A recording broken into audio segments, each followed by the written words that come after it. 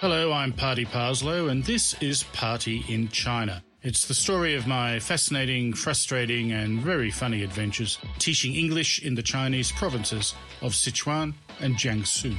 This is the truth, but it's not the whole truth, because just too much happened. And it's not nothing but the truth, because there are jokes and hearsay, conjecture and mistakes, and because most of the time I had no idea what the hell was going on over there. Welcome to the 10th instalment of Party in China. In 2012, the Mid-Autumn Festival was combined with the Chinese national holiday to make a 10-day break, as Sunny's explained in this newsletter. The Chinese National Day and Mid-Autumn Day are coming very soon. Your school maybe have a small change of your teaching schedule, and you may need to work on 29 September. During your trip in the holidays, please take good care of your safety and your valuable things, and keep your passport and yourself well. The Mid-Autumn Festival falls on the 15th day of the 8th lunar month, because the 8th lunar month is mid-autumn and the 15th is the middle of that month. On that night, the moon is supposed to be brighter and fuller than any other night. Our teachers, remember to watch the moon on the sky and enjoy the full moon. Watching the moon is an important part of the Mid-Autumn Festival celebrations. At night, people stay out and admire the beauty of the full moon, eating the moon cakes. Well, that sounded lovely.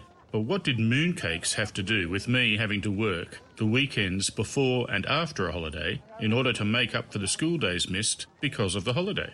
Mr. Wong tried to explain. But Mr. Party, you have 3 days holiday. Yes, and I'm working 4 days extra, so that's not a holiday. I should get overtime. What is overtime? And what about my contract, which says that I never work more than 5 days a week? Monday to Sunday is 7 days a week. Yes, but then you have holiday. It's not a holiday. I wrote to Belinda about it and received this reply. Hi, Party. I understand. I know you are a kind man and a professional teacher. All of the school teachers like you and respect you very much, yes. On the contract, 5 days each week, but everyone need to work according to the law. Usually we need to work till the last day before the holiday, even its weekends. Hope you can understand it. No, Belinda, no, I couldn't. Local people were impressed when I told them that I lived in Modern Garden. It was considered high class. There were 2 entrances, one near the school and the other on the opposite side of the block where I lived. The main gate was guarded 24 hours a day, although after about 10 p.m. you had to wake up the snoring security man. I was advised to tip him a few yuan on such occasions, but all they ever accepted was a cheery, "Good on you, mate." Our guards weren't armed and seemed to spend most of their time smoking, listening to the radio and taking turns to push the button on the remote control to open or close the gate. After one of my Walmart plastic bags burst and bottles of beer rolled around the driveway, they started taking loud delight in betting each other how many beers they could find in my shopping. Soon, some guards and neighbours began to covet my garbage, presumably for the glass and cans, although Modern Garden wasn't modern enough to recycle. Every 2 or 3 buildings of 12 to 15 apartments each all shared a single garbage bin, which overflowed by lunchtime, whereupon a platoon of poor-looking people were let through the gate to sort through the refuse and take away anything of value before a 3-wheeled truck carted off what they left behind. My neighbours would race each other to be the first to retrieve my trash from the bin for inspection and assessment. After a month or so, they wouldn't even wait for me to dump it. I'd be waylaid at my door. As this started when pollution was bad and people were wearing face masks, I wasn't sure if I was handing over my bags to a garbage man or a highwayman. Thank you. The most enthusiastic of the rubbish muggers was a chubby old lady with a surprising turn of speed. She spent most of the day wandering around with her toddler grandchild and found it a lovely game to let the kid buzz my apartment, then laugh their heads off when I answered in English. If I went downstairs to ask them to stop, they'd laugh much harder. So I tried to link the garbage with the game. If they buzzed me, I wouldn't hand over my bags. But then they just followed me around anyway, and as I couldn't walk into the school with a bag full of trash, she'd either grab it from whichever neighbour's bin I left it in, or harumph angrily if I managed to find somebody else to give it to. And they never stopped buzzing my doorbell.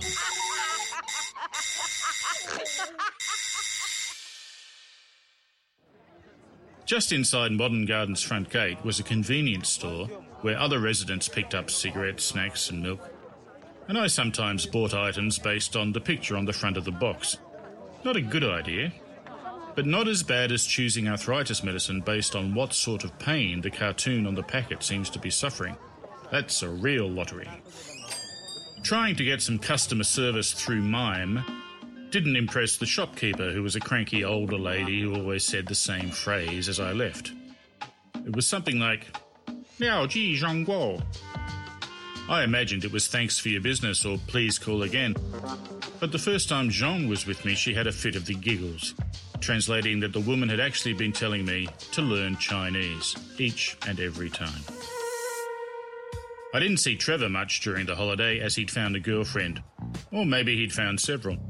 He'd been an immediate hit with the local ladies. Women would stop us at school, in bars, just out on the street and tell him, "You are handsome," and then look at me as if speculating that somebody had shaved a polar bear. You'd think Trevor would be appreciative of such positive female attention, but he'd always disagree with the compliment, pointing out some non-existent or minor flaws in his appearance, which I thought endearing, but highly stupid. His admirers ignored this modesty, however, and he soon cut a merry swathe through the local sisterhood. It would be ungentlemanly to share the number of his girlfriends. I didn't keep count, really. But suffice to say, I was vehemently envious, and whenever I saw a woman on his arm, loathed to use her name in case it belonged to the last one. I had trouble telling most of them apart. They were all small and pretty with long black hair. When I managed to find a girlfriend, I planned to choose a woman with one eye or a huge wart on her nose, so I could easily pick her out of a crowd. After the national holiday, I had to go to Chengdu as my tourist visa was about to expire. Travelling solo for the first time, I followed instructions and boarded the number 1 bus to go to Sunny's via Tianfu Square. Unfortunately, the number 1 doesn't go past Tianfu Square, so I never saw the giant Mao statue, which is where they told me to get off. After around 2 hours, the bus stopped at a depot many miles away in an old grey concrete neighbourhood. When I rang Sunny's to say I was lost, I spoke to somebody new, Vicky, who told me to give the phone to the bus driver. They chatted for a while, then he gave me my phone back and pointed at another driver who was walking away. Vicky said to follow that guy, so I did. Right into the toilet, where he took a piss while looking warily over his shoulder at me the whole time. After he finished and didn't wash his hands, I gave him my phone and Vicky explained to him where I had to get to. Then he suddenly threw me the phone and ran away. Momentarily stunned, I took a few seconds to follow and soon lost him amid all the buses, but then I was nearly run down by one, driven by my quarry. He'd realised he was late leaving and ushered me aboard to get going. Over an hour later, back in Chengdu City, he indicated that I should alight from the bus, but I'd already worked that out, as I could hear a high-pitched "Party! Party! Party!" coming from the crowd. Chinese don't wait for you to get off the bus before stampeding on. It's mass foolishness, as obviously there's going to be more room for them inside once the people on the inside are on the outside. I later learnt to drop his shoulder and just ruck and maul my way through, but wasn't used to it yet, and the bus almost left before I finally made it out the door. That was when I met Vicky. The living definition of cute. It's so tiny that we appeared to be from different species. After a quick visit to Sunny's to pick up some paperwork and a huge wad of cash, we crossed Tianfu Square, passing the giant Mao and the Natural Science Museum, to another official-looking building, which was closed for lunch. When we rendezvoused again, the PSB waiting room was packed, so we took a number and waited. Vicky has good English, and she's an intelligent if naive young woman. So the time trickled away pleasantly enough in conversation until our number was called. Vicky had just been assuring me there was nothing to worry about. Everybody knew foreigners worked on tourist visas. She herself had successfully brought many teachers to this very office. There would be no problem. But when our number finally buzzed, she handed me the paperwork and the cash and scarpered, saying, "I don't want the police to see me here again." Very reassuring. But she was right. The board officer barely spoke to me, except to ask if I had enough money for another month in China, which was when I pulled the huge wad of notes out of my pocket. Not suspicious at all. Everyone wanders around Chengdu with 20,000 yuan in cash. That's over 3,000 Australian dollars. Afterwards, walking back across Tianfu Square, we met another Sunny's employee with another foreigner. Vicky told me to give them the money. I said, "What money?" sparking a moment of amusing panic. But when I handed it over, it felt like a drug deal, and Giant Mao appeared to be staring right at me. As it was too late to go back to the school, I went for a ride on the metro, the Chengdu subway. A platform sign featured two toddlers on the train, one urinating and one defecating on the floor of the carriage, surrounded by the red circle with the diagonal bar.